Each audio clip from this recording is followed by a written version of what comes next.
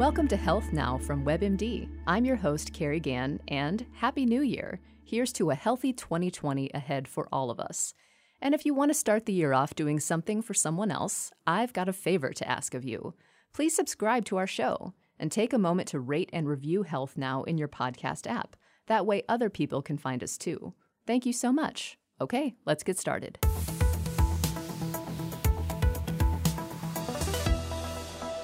It's almost a cliche, a new year, a new diet. But today's guest says, forget all of that. She's Christy Harrison, a registered dietitian and intuitive eating counselor. Her new book, called Anti-Diet, explains why it's not healthy to obsess about what you eat and what works better. Christy's here to tell us about that and how to opt out of the diet culture once and for all. Christy, welcome to Health Now.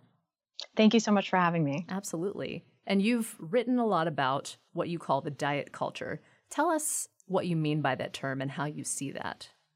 Sure, yeah. So diet culture is really a system of beliefs and values that characterizes Western culture. Pretty much everything related to health and wellness and nutrition and food and bodies that we see in Western culture comes from this system of underlying beliefs, which worships thinness and equates it to health and moral virtue, which means that people end up pursuing, all of these different diets, jumping through all these different hoops to try to change the size of their bodies in pursuit of, health, moral virtue, value, and feel that there's something wrong with them because they don't look like the impossibly thin ideal. Diet culture also promotes weight loss and body reshaping as a means of attaining higher status, both health status and moral status. And so people, again, feel really compelled to spend a huge amount of time, money, energy, trying to shrink their body and trying to reshape their body, even though we know from research that intentional weight loss fails 95% of the time. And diet culture demonizes certain ways of eating while elevating others, which means that people are hyper vigilant about their eating, guilty about eating certain foods, feel good about themselves for making others, and ultimately just get distracted from the real pleasure and connection and satisfaction that food can bring, as well as, sort of larger goals and values in life, their pleasure, their purpose, their power in life, because they're spinning their wheels, thinking obsessively about food, planning out what they're going to eat. And it really takes people away from kind of the bigger, more meaningful things in life. So the title of your book is Anti-Diet. Tell us what you mean by that term. It seems obvious, but I just want to be sure that we understand.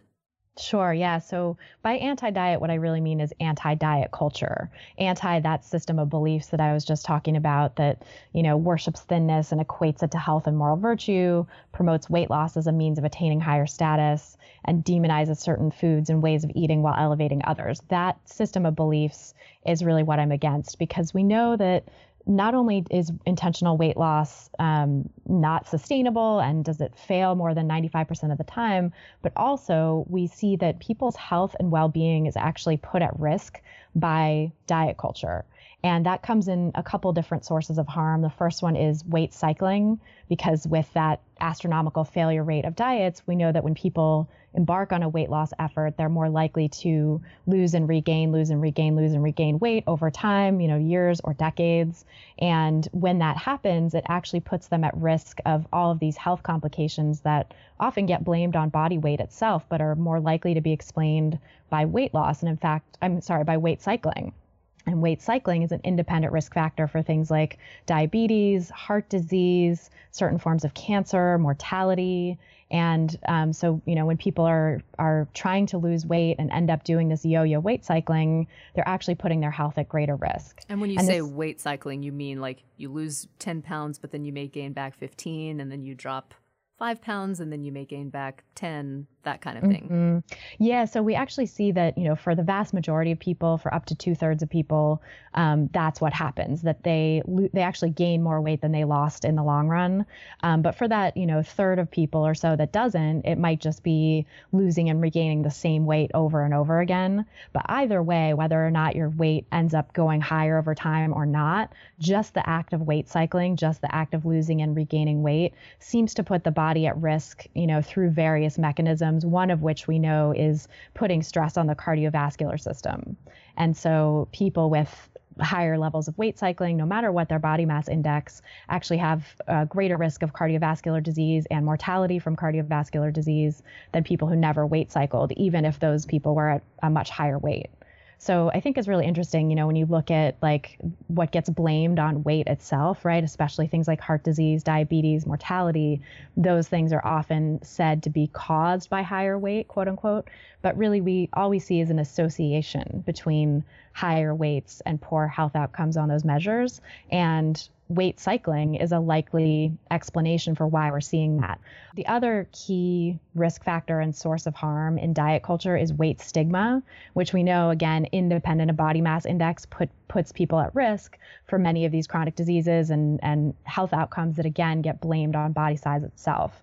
So mortality, diabetes, heart disease, and people who have higher levels of weight stigma, again, independent of their body size, no matter where they fall on the weight spectrum, are more likely to have these poor health outcomes than people who've not been stigmatized for their weight. And there's the mental health aspect that you mentioned as well, not only weight stigma, but also people who sort of go back and forth in terms of, gaining and losing weight. I feel like many times they end up, with a lot of blaming themselves or, thinking that it's just a lack of willpower that's causing them to sort of go through these cycles. Absolutely. The self-blame is such a key part of diet culture too, because the diet industry really makes it out to be that, people should be able to lose weight and keep it off. And if they can't, it's their fault, quote unquote. And we really see that that is not true, that the human body really is not designed to sustain weight loss for any length of time. And so it's pretty inevitable that people are going to regain the weight that they lost. But this culture that we live in has this insidious way of making us blame ourselves for that failure to sustain intentional weight loss. And so when that happens, it really does put people's mental health in jeopardy as well. And we know that mental health is a huge part of overall health. In fact, it affects our physical health and it affects our overall well-being and sense of satisfaction in life. And so when people are blaming themselves and feeling like failures and maybe also engaging in disordered eating behaviors as well, because that is another aspect of diet culture and this, weight cycling that people go through is they often end up engaging in disordered eating behaviors like restriction, binging, compensatory behaviors like bulimia. And, so people can end up with a really messed up relationship with food that further, worsens their mental health and their overall well-being. Let's talk about that relationship with food. One concept that you talk about a lot is something called intuitive eating. Let's start by describing what that is as well as what it's not. Yeah, that's a great question. So intuitive eating, I always say sort of at the fundamental level is the way we're all born knowing how to eat. I often call it the default mode. It's our intuitive, innate connections with our hunger, our fullness, our satisfaction cues. And, without the incursion of diet culture or sort of negative ideas about how we're quote unquote supposed to look. And so when you think about how children eat, right, how babies and small children eat before they're indoctrinated into diet culture, we see that they're able to cry when they're hungry. They make noise about it. They're not ashamed of their hunger. They voice it. They're able to get their needs met, eat until they're full. And when they're full, they're able to sort of turn their attention away from food. It's not that interesting anymore. And they go on and do other things. They sleep, they play, whatever, until the next time they're hungry. And then they come back to, making those noises and demanding food. And they also are really attuned to their own satisfaction. The foods that they like, they gravitate towards. The foods that they're not sure about, they might try, but maybe aren't going to go back for again. And they don't really have any time for foods that they don't enjoy. And, that's a really easy, peaceful relationship with food that, in fact, we could maintain throughout life if it weren't for the incursion of things like diet culture, but also things like food insecurity and medical trauma and, other things that happen in people's lives that might take them away from a peaceful relationship with food. So the style of intuitive eating I practice as a dietitian, as an intuitive eating counselor, is to help people reconnect with that innate way of relating to food in their bodies and help them strip away all the diet culture beliefs that get in the way of that. Maybe also heal from any, disordered eating or trauma that's happened to them around food, like food insecurity in childhood or medical issues that have made them fearful of certain foods. And so helping people recover from that in order to reclaim that peaceful relationship with food that's really their birthright and all of our birthright.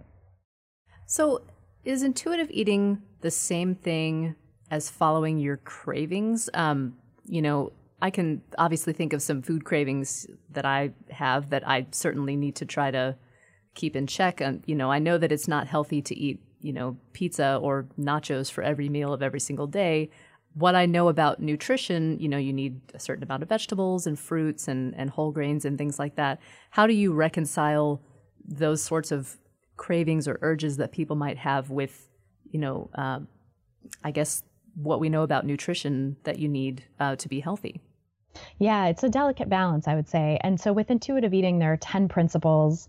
I sort of outline them in my book, but most of the principles are getting you back in touch with your cues and helping you honor cravings, make peace with food so that you're not putting any foods off limits or restricting yourself of any particular types of food, including pizza, including cookies, including all the foods that we're told are quote unquote unhealthy.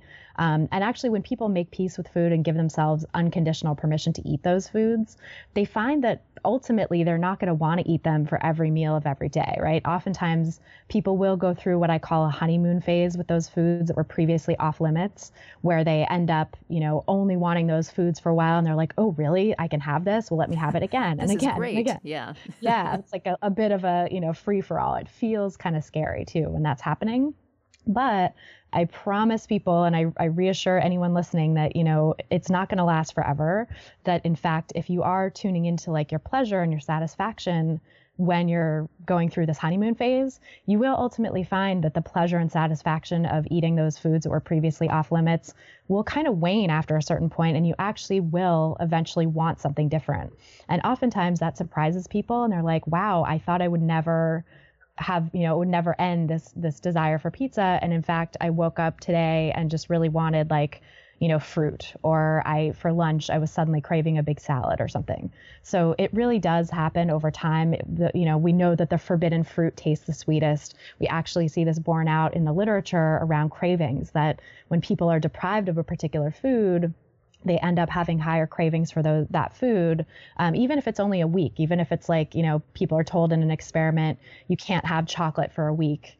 Their reported cravings for chocolatey foods are much higher, significantly higher at the end.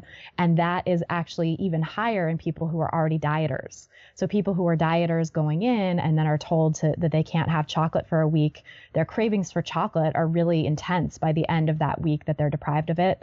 And they're much more likely to go for it again and again. The people who aren't dieters still report increased cravings, at the end of a week without chocolate, but it's much more subtle and sort of manageable.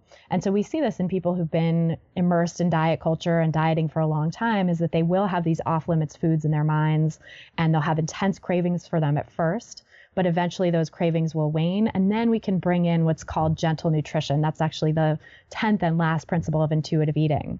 And we put it as the last, the founders of intuitive eating, I should say, Evelyn Tribole and Elyse Resch, who came up with this framework in 1995. So this is not new.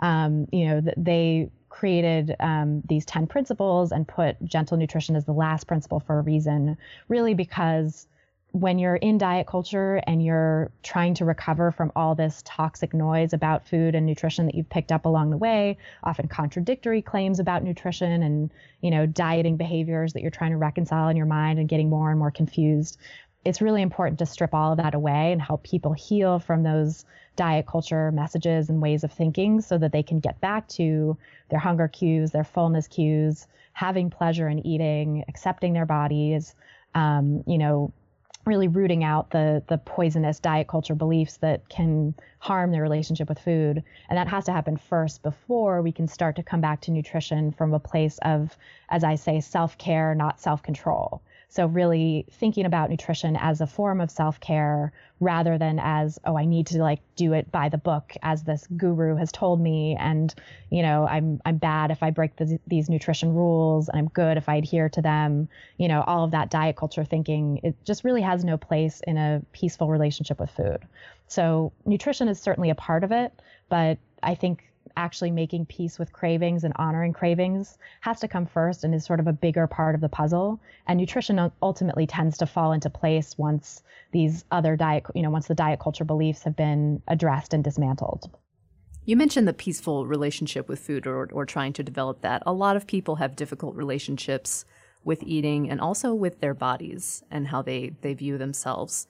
What are some ways that your approach helps support recovery from those difficult relationships? Yeah, I think it's intuitive eating and also health at every size, which is sort of the umbrella philosophy that includes not just nutrition, but also exercise, healthcare, other practices to support well-being. I think that it's such a breath of fresh air and a way of liberating yourself from the confines of diet culture and of toxic relationships with food and difficult relationships with food. I see people really be surprised when they start to get permission to eat and really start to feel and trust that they have that and that they don't have to worry about their weight or micromanage their eating, that the fat phobia and food phobia that are inherent in diet culture really have no place in a healthy relationship with food and your body. I think people are very liberated by that, and it gives them a sense of possibility in their life, a sense of openness and freedom when they ultimately are able to work through those diet culture thoughts and get to the other side. Because really what, food is meant to be is fuel, is connection, is something to support us in our lives and bring us pleasure and bring us nourishment and help us ultimately do the things we want to do in our lives. It's not meant to be the be-all, end-all of life or of health. And just describe what you mean by health at every size. Yeah, so health at every size is a philosophy of healthcare that is weight inclusive and anti-diet. And health at every size is health at every size is designed to help you take care of your body without trying to shrink it. So it really offers a holistic approach to health and well-being that is about self-care, not self-control. And it helps people of all shapes and sizes to feel more at peace with their bodies and feel a sense of agency to take care of their bodies without this external pressure to lose weight or be thin. And really, that's what we all deserve. We all deserve to have a peaceful relationship with our bodies and a way of approaching health that is not based on sort of external rules, but more based on what actually feels good to us and what we truly want in our lives. Say someone goes to their doctor diagnoses them with a condition like high blood pressure or arthritis, and it's clear that they need to lose some weight for those health reasons. What do you see as an affirming, healthy way, both physically and psychologically, to do that when it's clear that, weight is something that is actually affecting your health? So I would actually challenge that premise. I think that premise is coming from diet culture because, again, what we know from the research is there's this correlation, right, between higher weights and poorer health outcomes, things like high blood pressure, diabetes, other heart disease risk factors and stuff like that. We see this correlation. What we don't see is any long-term, safe, sustainable solution to those outcomes or to changing those those health conditions through weight loss. We know that weight loss just is not an effective long-term solution, and it actually carries greater risks by promoting weight cycling. And we know that weight cycling puts people at greater heart disease risk, and it might actually explain all of the excess heart disease risk that we see in people in larger bodies, right? So, what we really need to do, I think, is focus on other evidence-based treatments for those conditions, because we know that people in smaller bodies get those health conditions too, right? People in smaller bodies have high blood pressure.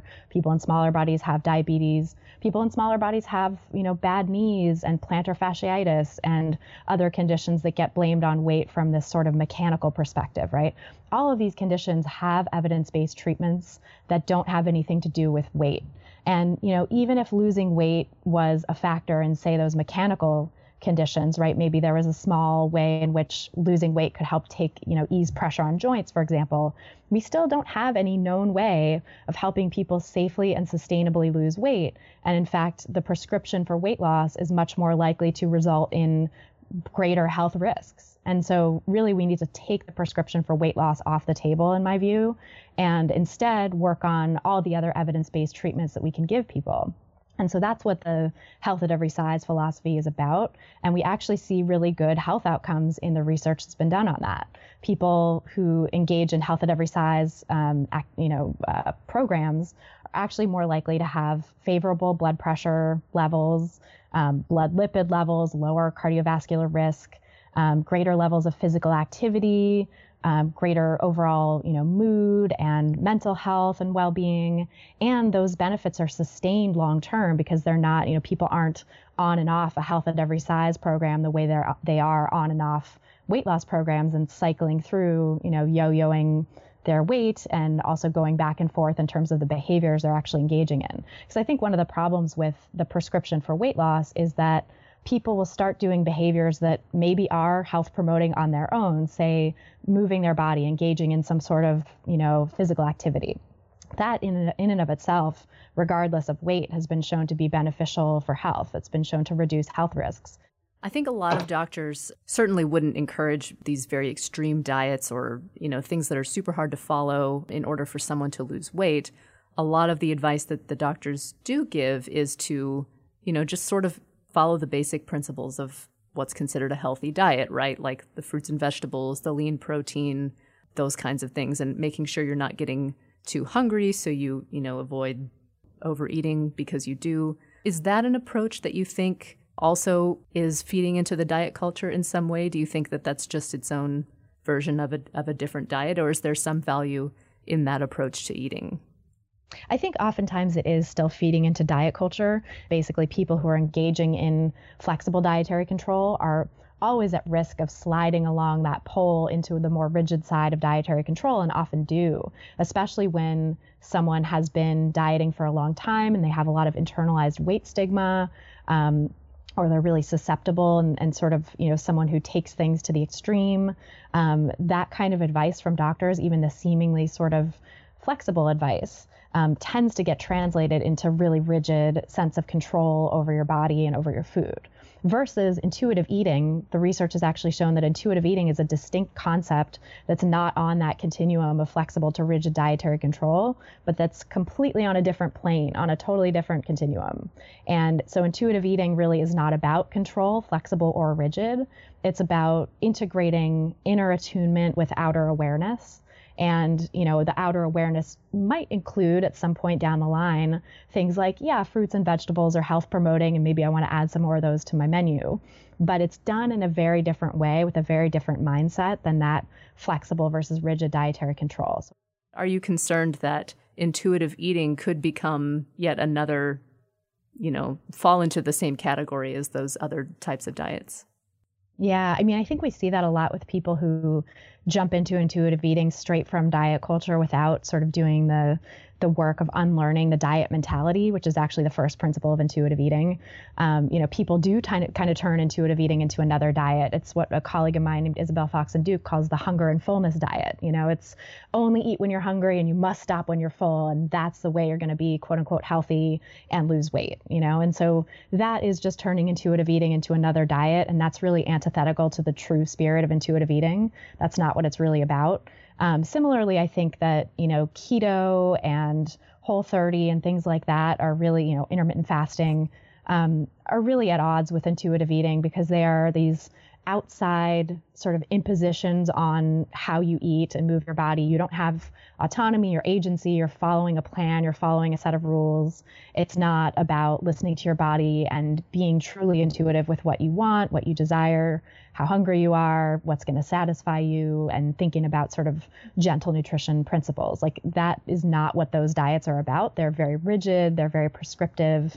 They don't really have that flexibility to be compatible with intuitive eating, and especially at a, just sort of a fundamental level. They come from diet culture. They come from the system of beliefs that is demonizing some foods and elevating others, equating, thin bodies to higher health and moral status. And so they're just not going to be able to be embarked upon intuitively. The one exception I find in the examples that you gave is veganism. I think that's a really tricky one because a lot of people do engage in it like a diet. They Right. treat it as, a way to sort of pursue this mythical ideal of health and also to pursue thinness. And so from that perspective, it's just as ineffective and harmful to your relationship with food as any other diet. There are those people, though, who pursue veganism as a form of ethics, for animal rights reasons and environmental reasons. And I think that that's tricky to do in diet culture because people tend to, conflate those ethical reasons with diet culture reasons as well. But I have seen people who are able to pursue it just for the ethical reasons without turning it into a diet. So I don't want to say across the board that veganism can't be compatible with intuitive eating or a healthy relationship with food.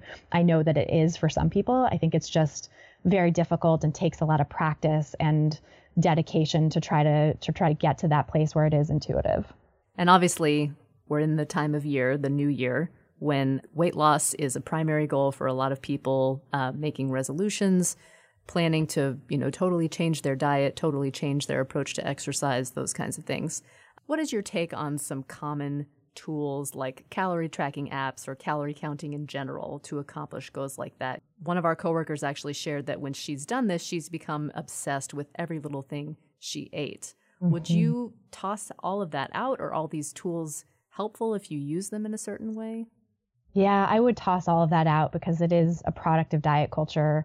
Counting calories actually, came out of this very early diet culture in the 1800s that was starting, it was based on fat phobia and fears about body size. And so it has these really insidious roots. And like you said, with your coworker, like a lot of people do experience that where they become obsessed with everything they're putting in their mouth, with tracking every step and making sure everything is accounted for. And that's really no way to live. It really does take us away from that easy, intuitive relationship with food and our bodies that we're born with and that we all deserve to have. If there were one piece of advice that you could give to someone who's trying to think about starting a diet or reforming that aspect of their life, what would you tell them to keep in mind as they think about that decision? Yeah, I would say that, first and foremost, maybe to reflect on what have you done in the past that hasn't worked or that has gotten you to a place in your relationship with food where you are considering another diet? And why do you think this new diet is going to be any different? What do you think you're looking for out of it? And can you open up to maybe trying another way? Giving intuitive eating a shot, giving a shot to letting go of the pursuit of weight loss, letting go of the pursuit of quote unquote perfect eating. I know that's hard, especially in this culture for people in larger bodies who are told left and right that they need to lose weight, who are shamed by their doctors and, people walking down the street and their own families. And so, weight stigma is a very real thing. And I very much understand the desire to escape it. And, has your pursuit of thinness, your efforts at dieting, have those led to sustained weight loss? Have they led to sustained health or well-being, which is not the same thing as weight loss? Have they led to sustained happiness and ability to just be chill around food? Or have you found your relationship with food to be really tumultuous and anything but relaxed? And, have you found that you're just on and off diets and nothing seems to stick? In which case, that's a sign that diet culture is not working for you. So I would say just consider all of that. Consider your own history with dieting and your relationship with food and see if it might be time to open up to something different. It sounds like the approach of intuitive eating is shifting the mindset about how you think about food in terms of a punitive mindset, like don't eat this, don't eat that, to a more positive way of thinking about it in terms of how do you enjoy eating?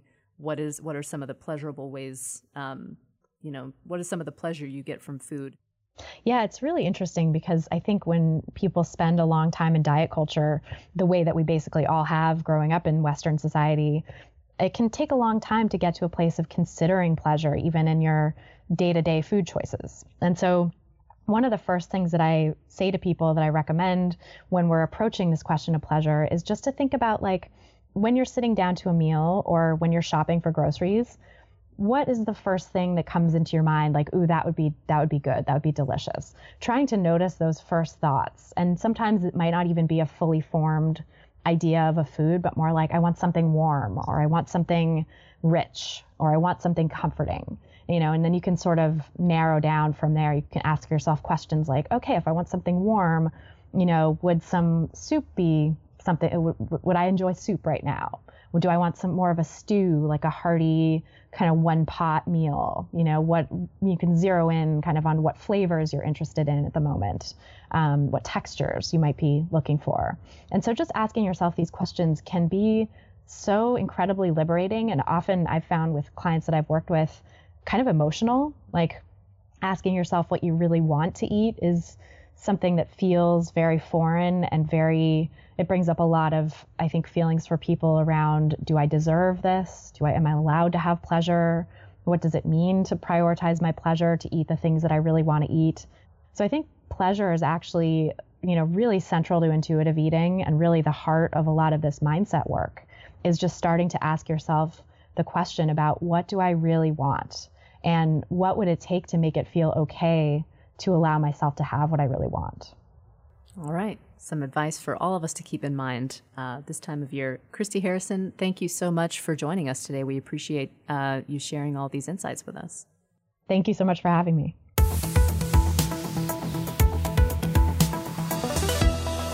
Ready for your first tweak of the week for 2020? Schedule your doctor and dentist checkups for the year and put them on your calendar, as well as any special screenings like a pap smear, diabetes test, mammogram, or colonoscopy you've been meaning to get around to. It's a simple way to make your health a priority. These appointments can book up far in advance, so it's a good idea to plan ahead. You can book by phone or online in many cases. If you're a new patient, mention that and have your insurance card handy when you make the appointment.